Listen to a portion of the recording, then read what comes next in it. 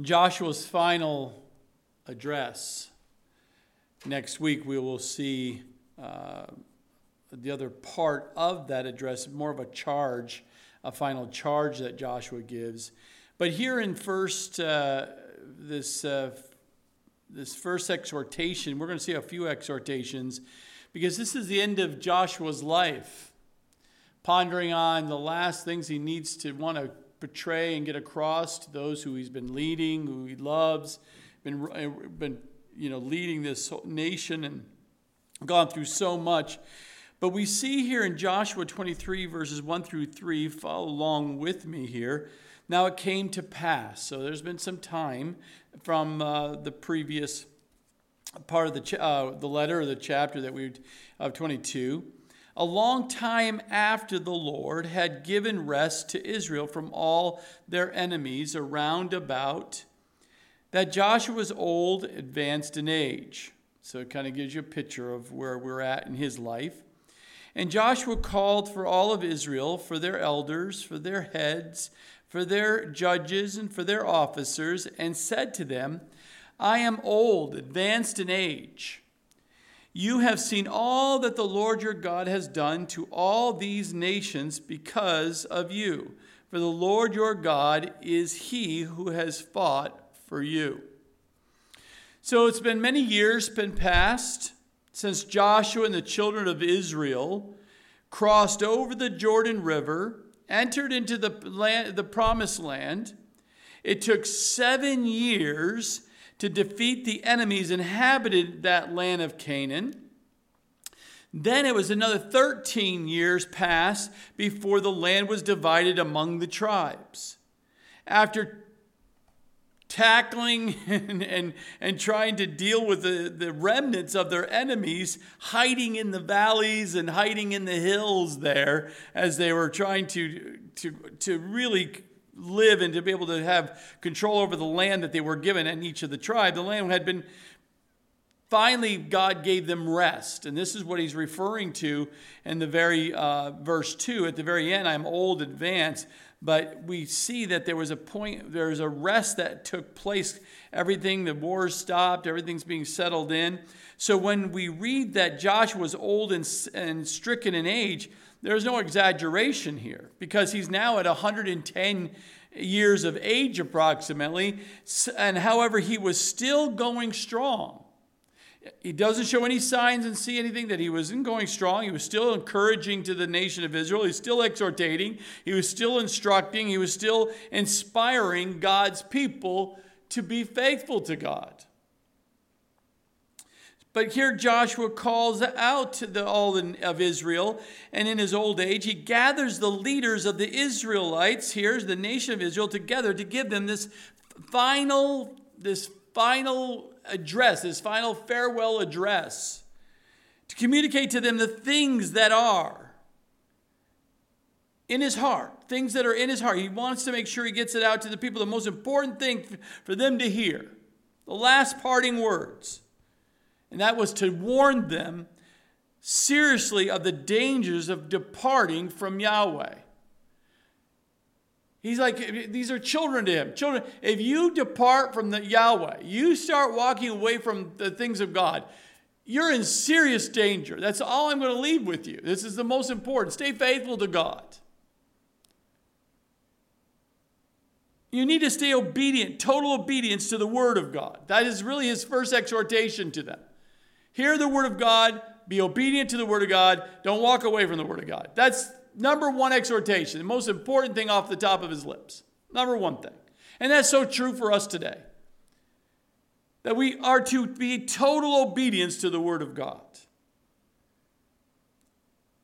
Joshua can't practically speak to the whole nation because the whole nation's been spread out from both sides of the Jordan. He really goes into the leaders of them and draws the leaders and the elders and the judges and officers.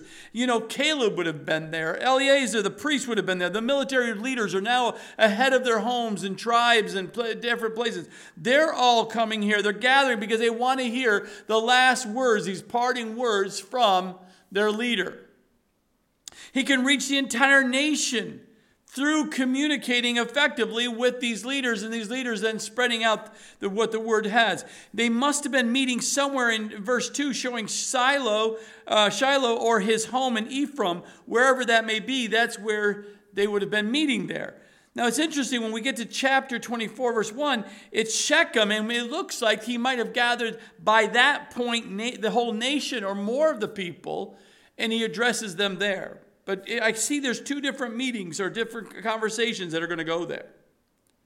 But he starts by saying, you have seen all that the Lord your God has done to all these nations. Don't forget what God has done for you. And he wanted to remind them in his final address by giving glory to God.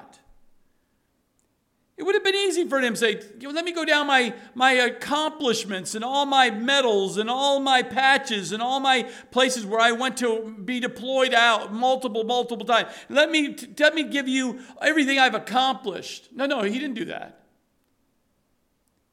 He gave God the glory for all of it. The only reason why we're all still living and standing is because God fought for us. Doesn't matter what I've accomplished as your leader and what I did. I was just being faithful to the word of God and what he called me to do. And so he starts by giving God all the glory, which should be what we be doing. He didn't focus on himself. He was far more interested in glorifying God than talking about himself. And that's where this Joshua is bringing out this one theme, that God's unfailing faithfulness to Israel. God is so faithful to Israel. And their response, their responding responsibility should be faithful to God. God is so faithful to us. We need to respond in responsibility to be faithful to him. Joshua, again, is a wonderful picture of Jesus, as we have seen this through this book.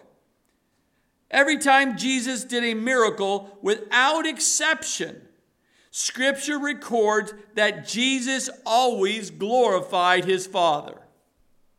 Everyone knew where he went to seek direction and who he glorified. Jesus was able to minister in a way that was regardless of how spectacular his actions were.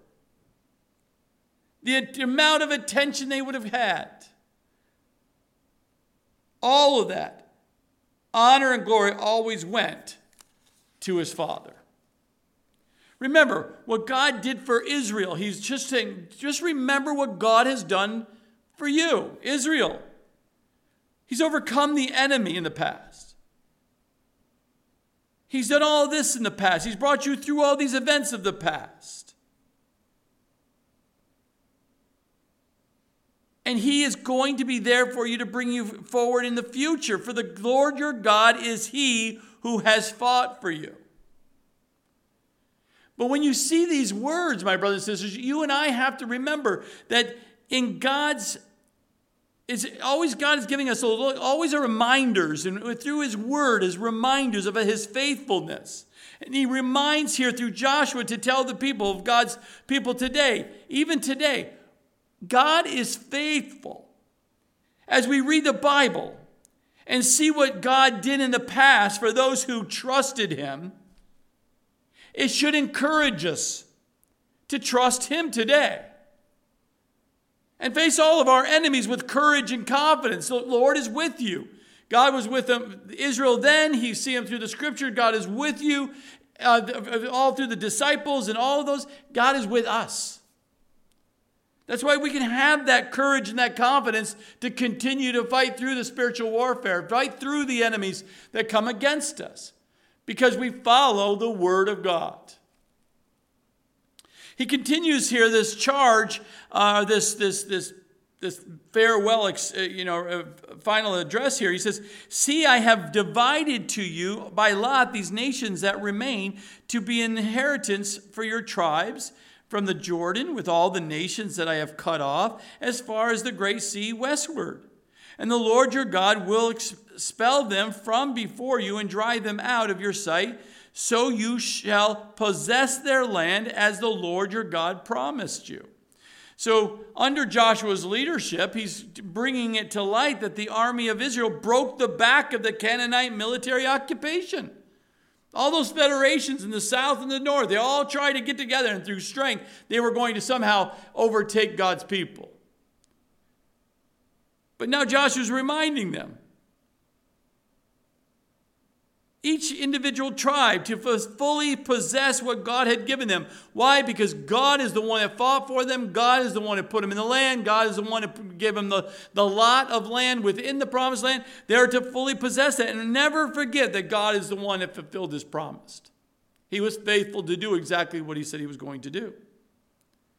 And in the same way, God gives every believer our inheritance. We've been blessed. You really should count your blessings. Because we've been blessed with every spiritual blessing in Christ. We see that in Ephesians 1:3. And God had a definite part for us to play in coming to possess that inheritance. In all the areas of spiritual life, God will do, but we must cooperate too. God will do, but we must cooperate too. If you don't cooperate with God, how do you think you're going to possess what God is wanting to give to you? How many times we find ourselves fighting against God because you couldn't see what God was doing? It wasn't easy. It was uncomfortable. Something new. You don't like change. I can't think I can handle this. And God's all along saying, wait a minute. Will you trust me? Will you have courage? Will you have this courage, and will you be confident in what I'm going to do through your life? Because I have an inheritance for you. But you got to do your part. You got to stop pushing against me and grieving the Spirit as he's trying to lead you to do and to possess these inheritances, these things that God wants to do in through your life. There's so much God wants to do for you and me. There's so many things to do for me and with me and through me and in me, but I have got to do my part. I cannot just be passively sitting back and saying I'm not going to do anything. I'm just going to work out somehow. No, God wants you actively involved with him. As we see the God move in our lives, we just go with God. We do what God tells us to do, where to go, whatever it may be. Joshua then continues in verse 6 and says, therefore, everything I just told you, therefore, this total obedience to the word of God, therefore be very courageous to keep and to do all that is written in the book of the law of Moses, lest you turn aside from it to the right hand or to the left. So he's really being very, very clear here in this first exhortation to him. The first responsibility Joshua gave to the leaders of the nation was to be obedient to God's word. To keep the word. My brothers and sisters, we must keep the word. Satan will whisper and yell even into your ears, telling you you're too old, or you're too tired, or you're too stressed, or you're too young, or you're too busy. Fill in the blank for you. Because Satan wants you to not do what God's calling you to do. To not be obedient to the word of God. Joshua says, I am 110 here. I'm old. But that doesn't stop me from doing what God's called me to do, and I'm supposed to give you the word. Satan will tell you all the things. You don't feel like going tonight. You don't need to go. You don't need to read your Bible, go to Bible study, talk about the things of the Bible with other people. I'm telling you, don't listen to that voice. Joshua was telling him, don't listen to that voice. You do the word of God. Listen and obey. Make study of the word of God the priority of your life. If it's not your priority of your life, let me challenge you. Let me exhort you tonight. Like Joshua to the nation of Israel. to all the leaders there in the nation of Israel he's speaking to. Make the study of the word the priority of your life. And don't let anyone or anything or any other priority take you from it. And when you do that, he says, you will be courageous. You will be obedient. You'll be courageous to be obedient to the word of God. You will be following God, and his word isn't something with a faint heart. It will be one of courageous heart. We tend to focus on the aspects of obedience that we like. I like that part of the word. I like that book in the word. I think I only like this part of that book in that part of the book and only in that last chapter of that book. That's the only one I like. No, the word of God is all the word of God, the whole counsel of God. You can't skip over parts that challenges us or very sensitive. You don't like the feeling you get when you read it. You and I don't sit there and I'm going to avoid that book or that chapter. That's probably the most important chapter, the important book you should be reading. Because it will challenge you, it will help you to grow. Don't skip over it. Because if you don't follow the word of God, you're going to go to the right hand or the left. And he's saying, you're going to turn aside. You're, instead of going, just following, just nice, simple, narrow road, following God, you're going to go you're going to hang a left or hang a right. You're going to have one of those squirrel moments. Ooh. You'll go squirrely. They must not turn, Joshua says, you cannot turn aside from it to the right or the left. And do you realize Satan, he's saying, Satan doesn't care which extreme he pushes us toward. He doesn't care if he pushes you into legalism or pushes you into licentiousness. It doesn't matter to Satan. It pleases Satan if he can get you to push to the left or to the right, to the extremes.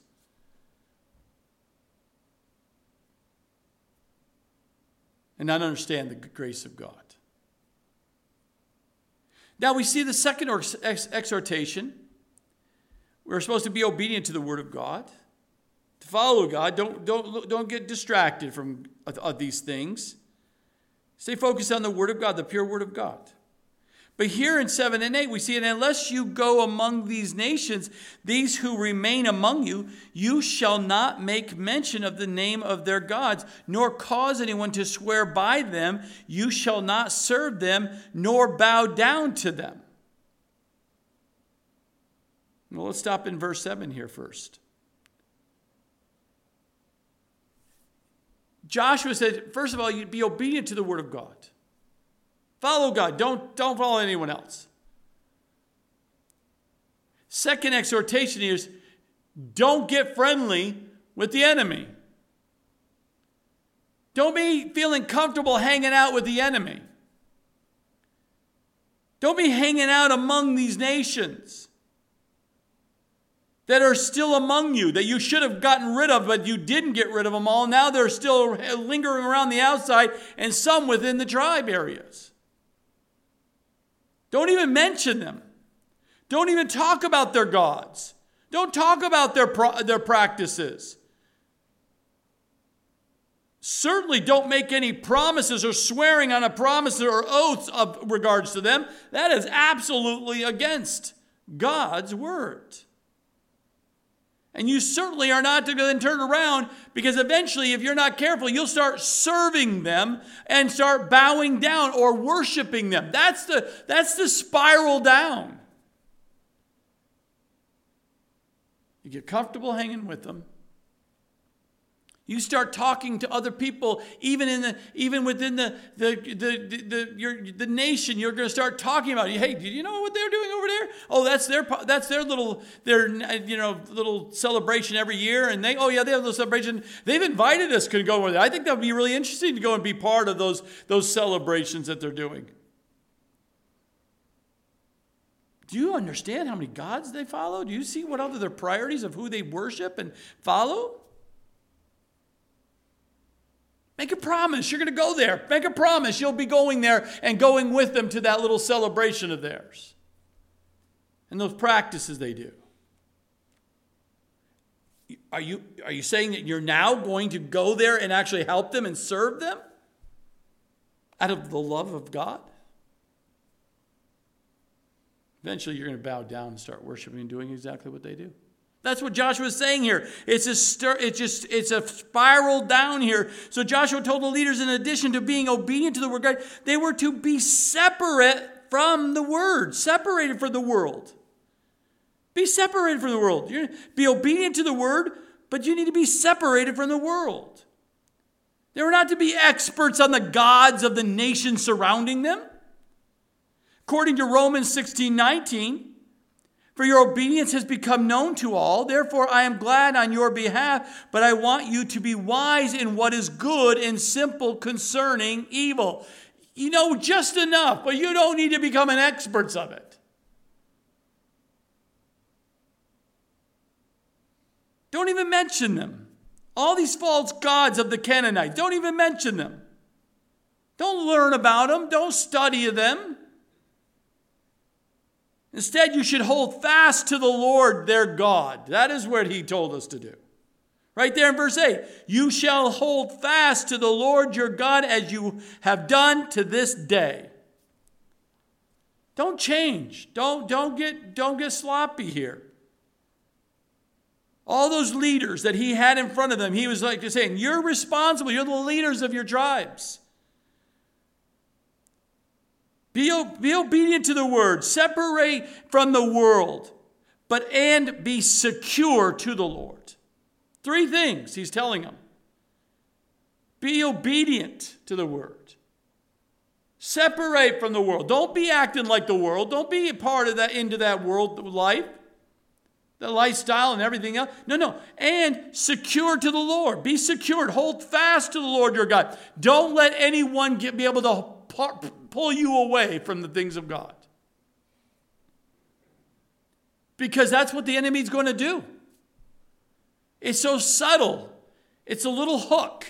And it just starts just reeling you in. You might struggle with it for a little while, but Satan and his demonic forces, they got lots of strength. They're just waiting for you to get tired, to hear the same lies, until after a while you're like, maybe it'd be better not to have to struggle, and just wheeling you in, man. And now you've let the world come in.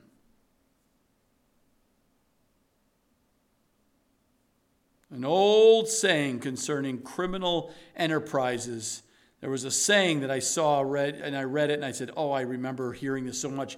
Keep your friends close, but your enemies even closer. Have you ever heard that saying? But do you understand that's exactly what Christians are not to do?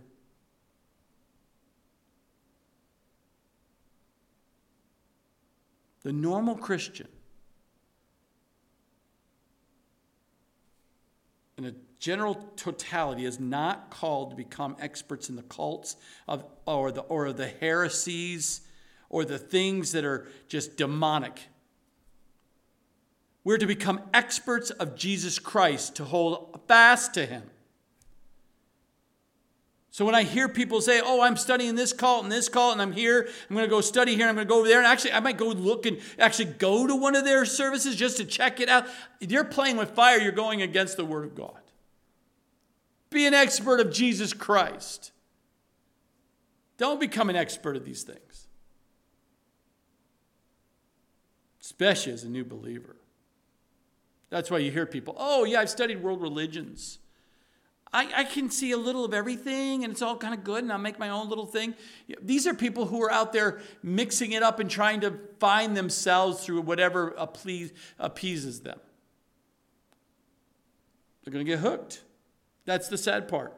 That's what's grieving as a pastor. I see them getting hooked. And they're off eventually they will not hold fast to the Lord Jesus Christ. And they're off into doing, or not even following God at all because they're so confused.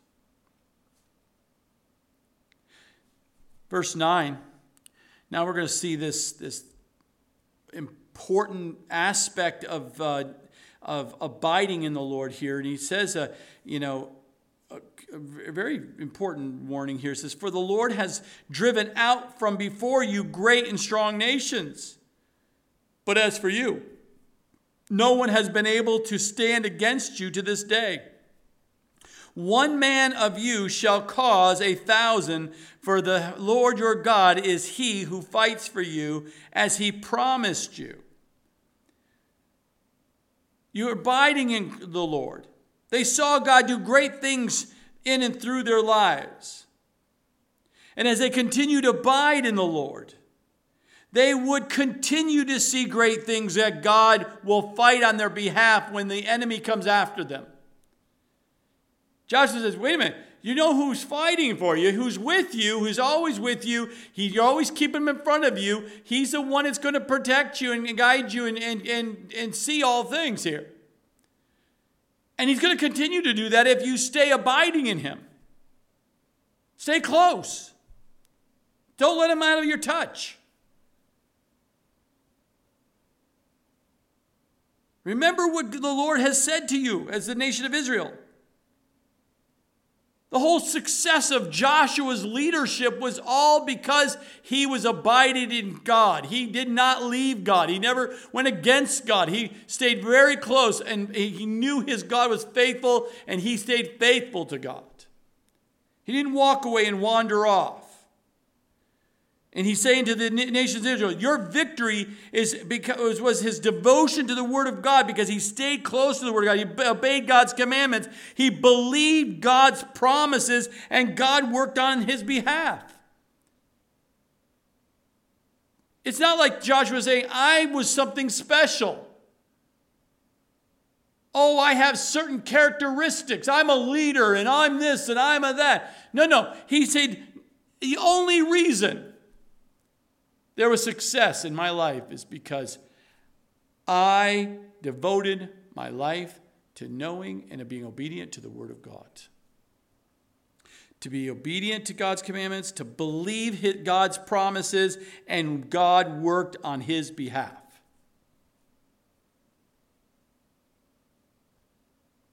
And even more, his devotion to the Word of God enabled. When he was so devoted to knowing the Word of God and to listen to God's still small voice, to speak to him about everything, Joshua developed a relationship, an intimate relationship, to get to know God better, to love him, and to want to please him. That will be the result. Let me say it again.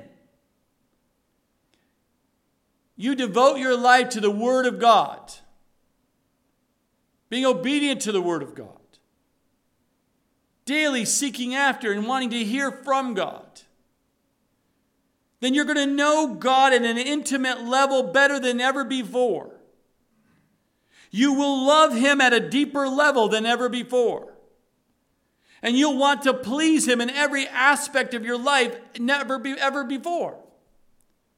People say, how do you grow spiritually? Get in the Word of God and do what he shows you to do. Be close to him. Just seek after him every day in the Word of God. Talk to him through these things. He speaks to you through the Word of God.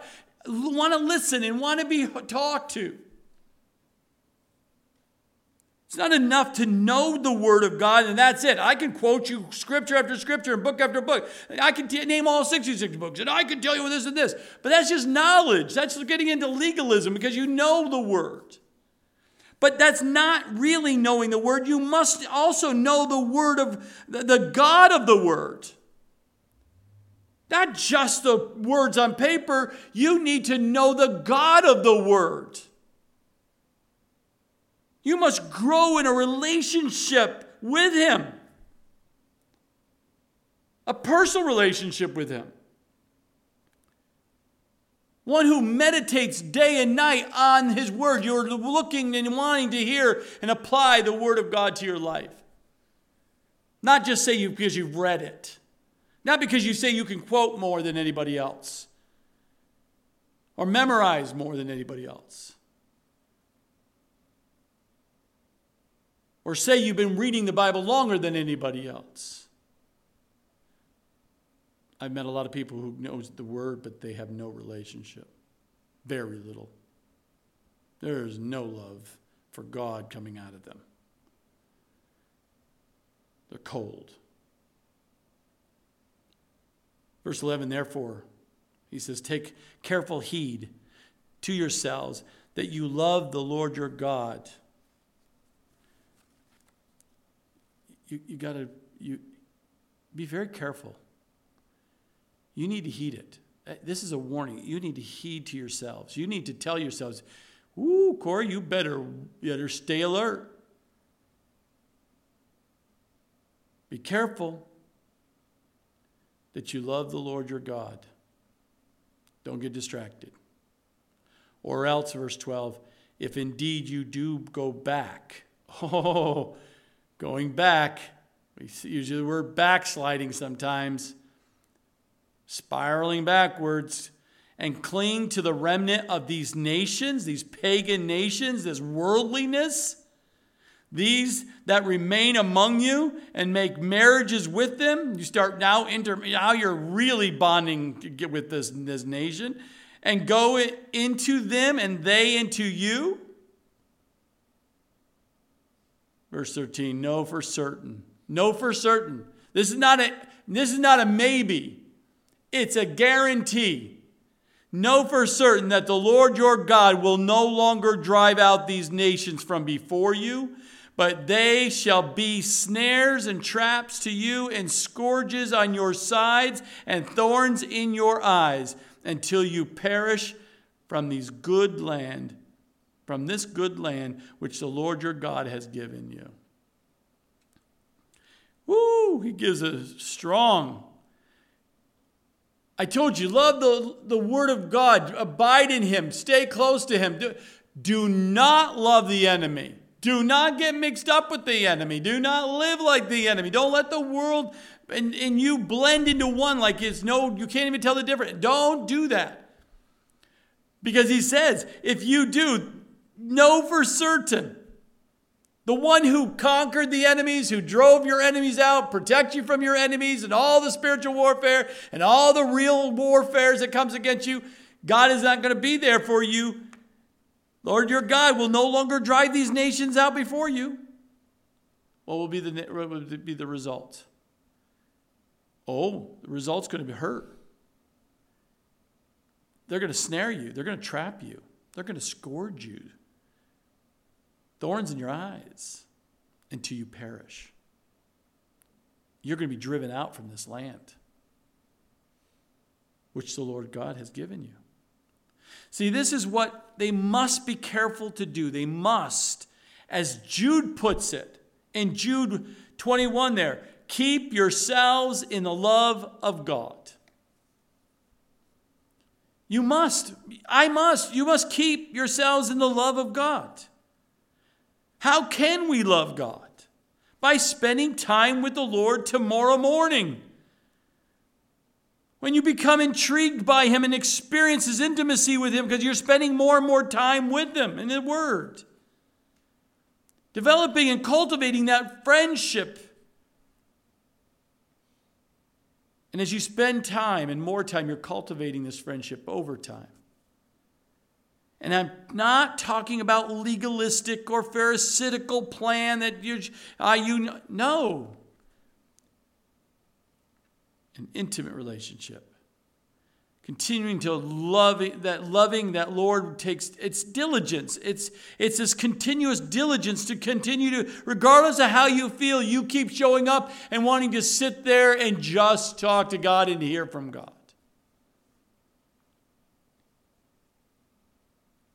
Because there are many things, both inside us, within us, and outside of us, that draws us away from that love of God.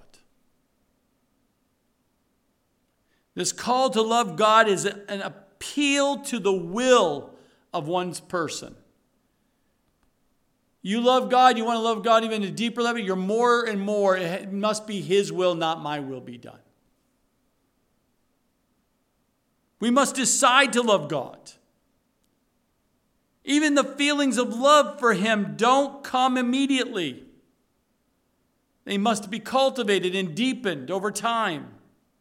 The way to love God is to spend time with Him, because the more time you spend with Him, the more you can't help but love the one who loves you.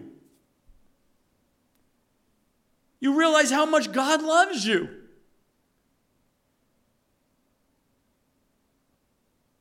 Just like God is so faithful to us, our response of responsibility is to be faithful back. Once you understand and you spend time with, you realize how much God loves you. Our response of responsibility is to love Him back. But Joshua warns him, indeed, if you go back to the world life, you go back to your old life. You cling on to the remnants of the things of this world. You're clinging on to it. You're not letting go of these things of this world.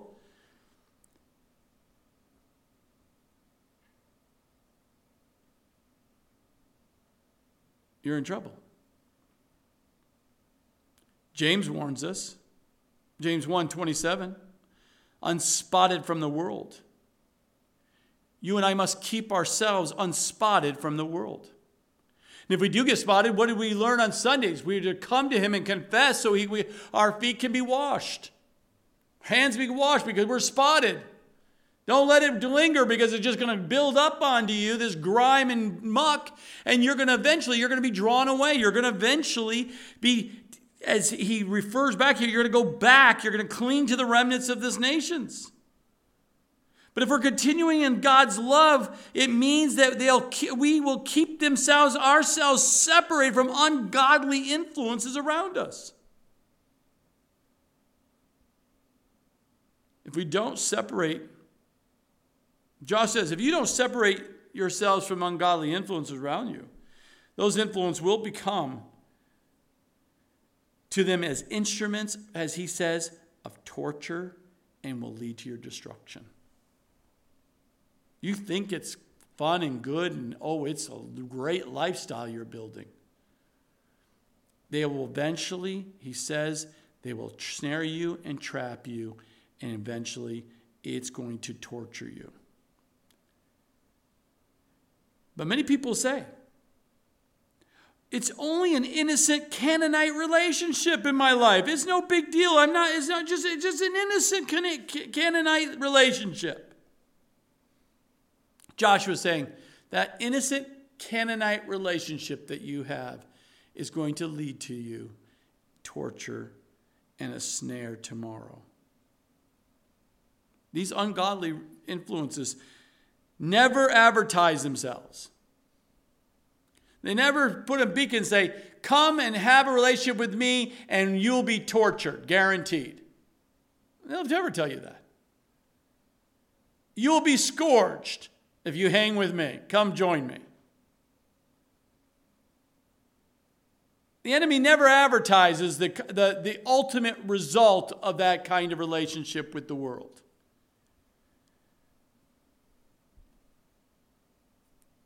They'll become instruments of torture. That is why we need to have spiritual discernment, my brothers and sisters. We must. It's one of the things, as we spend time with God, we can have spiritual discernment to see and to hear things that the enemy is trying to trick you with. When I read this part, I can't help but think of the one who, although he knew no sin, became sin for us. 2 Corinthians 5:21. When you picture the thorns pressed into his head, his eyes, the crown, and the scourging, the ripping open of his back, the spear that cut into his side. That's what sin does. Not his sin. He had no sin, but my sin. See, if you're going squirrely in your mind thinking about backsliding, going back into the world and this not following God and not developing this relationship with God and love for God, what happened to Jesus will happen to you. sooner or later, it will kill you, because of the wages of sin is still and always is death. Romans 6:23. How many people just don't believe God's word? Now, his final warning here we see in Joshua 23:14. He's going to warn them God has faithfulness, no question about it. But he's faithful in every aspect. Behold, this day I am going the way of all the earth. You know what that is a nice way of saying? He's going to die. I'm an old man, I'm dying. I'm going back to the earth. I came from dust, I'm going back to dust. That's a nice way of putting on your eulogy or whatever. I went away back to the earth. And you know in all your hearts and in all your souls that not one thing has failed of all the good things which the Lord your God spoke concerning you. All have come to pass for you. Not one word of them has failed. So again, Joshua reinstates here an emphasis he makes as a dying man, an old dying man at the very end, loving these people, hoping that this would make his words sink even more deeply into their hearts. I'm a dying man here.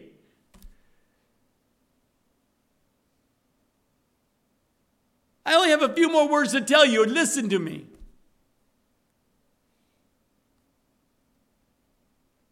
Because these are the words, my final words that I know I need to say to you. See, Joshua requires that every man probe deep within oneself and see if there is ever a time in his life when he can literally, or she could literally, rightly accuse God of unfaithfulness to him. Try it, because you'll never find it. God is always faithful to you. And if we think there could be such a legitimate accusation that, God, you weren't faithful to me, all that does is reveal to you and to others if you say it out loud. It just shows you are not well acquainted with the God we claim to know. If you think God is unfaithful, then you really don't know God as well as you think. God has been faithful. That's why he says in verse 15 and 16, therefore it shall come to pass that as all the good things have come upon you, which the Lord your God promised you, so the Lord will bring upon you all the harmful things until he has destroyed you from this good land which the Lord your God has given you. When you have transgressed the covenant of the Lord your God, which he commanded you, and have gone and served other gods and bowed down to them, then the anger of the Lord will burn against you, and you shall perish quickly from the good land which he has given you. Ooh, that was a heavy warning. He didn't keep it just flowery. I love you. God loves you. I'm dying. I hope everything goes well. Bless you. No, he gave the full final message to them. Final address. This is it. I'm telling you all the good and ugly. Because in addition to defeat and discomfort, he says God's people are sure to experience disgrace at a level they never thought they would. If you turn from him, you're going to be defeated, because God's not going to push out your enemies. You're going to be so discomforted because you're going to feel pain. But you're also going to be disgraced. How do we know this played out when we see in the history that they turned against God? In 722 BC, when Israel turned away from the Lord and worshipped other gods, the Assyrians invaded their land and marched them across the desert with fish hooks in their mouths to Assyria, where they were held captives. But that was only the beginning of disgrace. Naked, fish hooked, dragged across the desert. Disgrace. God's people. In 586 BC, the Babylonians came into Jerusalem and burned the temple and destroyed the city and carried the Jews into captivity because they turned against God. It goes on and on. 165 BC, a madman, Antiochus, Epiphanes, humiliated the Jews. If you remember, he slaughtered a pig in the temple and burned the city of Jerusalem. AD 70, the Romans destroyed the second temple and burned the city of Jerusalem down. It goes on and on and on here. Joshua is saying, if you choose to go back and serve other gods, this is what you can count on. Defeat, discomfort, I would say pain, and disgrace. And the same applies to us is why it's so important why we're obedient to the Lord. We must separate ourselves from the world. We must be obedient to the Lord. We must be secure in the Lord. It's the most important thing for you and I today. Joshua merely repeats these principles of blessings for obedience and also cursing for disobedience. He's making it very clear. It was very clear when we studied Leviticus 26 and Deuteronomy 28. There's consequence. You go for God, you're blessed. You go against God, you're cursed. It's very clear what it was like there in the Old Testament. But we, today, under the new covenant, a different covenant, a new and better covenant, we relate to God in a different way. Hebrews 8, verses 6 and 7. Jesus has redeemed us from the curse of the law. Galatians 3, verses 10 through 14. And because we're under this new covenant, therefore Jesus is no longer can experience God's faithfulness to curse us. That doesn't for us, as Israel knew it was. Yet we do experience God's faithfulness to correct us, not to curse us. As children of God, God is faithful to correct us as a loving Father in Hebrews 12:7. And we do experience the lack of proper blessing if we do not abide in Jesus. There are consequences. But we must, as Joshua said, remember what the Lord will be doing for Israel. But we also know what God does for us, right? The word of God is like a two-edged sword, Hebrews 4:12. If we obey it, God will bless and keep us. If we disobey it, God will correct us until we submit to him if we love the Lord. And so Joshua assembles these leaders of the nation of Israel. Joshua presented to them two scenarios.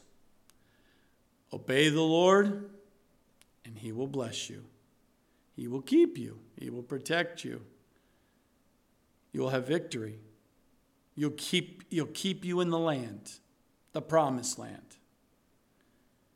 Disobey him, and he will judge you and remove you from the land.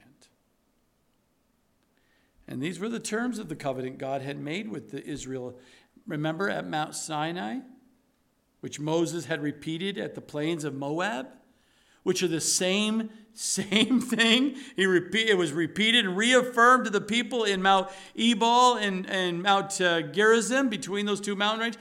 3 times they confirmed, yes, we will, yes, we will, yes, we will. No, they didn't. What resulted? Exactly what Joshua warned them about. Not if, only when. That's a pretty strong final address. Again, it wasn't about him. It was all about the faithfulness of God. Amen? Father, we thank you for your word this evening. We thank you for your book here, Joshua, Lord, the words you've given to be written down for us to learn and to grow into understanding. May we meditate on the things we can learn from your word. May we be obedient to your word. May we desire to have a deeper love for you.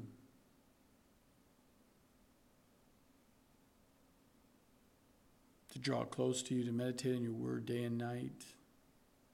Cultivating that friendship, that relationship. Desiring more of you and less of us. More of you and definitely less of this world. May we be ambassadors separated from, but representing you well. Separated from this world, but we're ambassadors in this world to draw them to you. Beacons of light, salt, that would bring you honor and glory and please you in all the things we say and do. In Jesus' name, amen.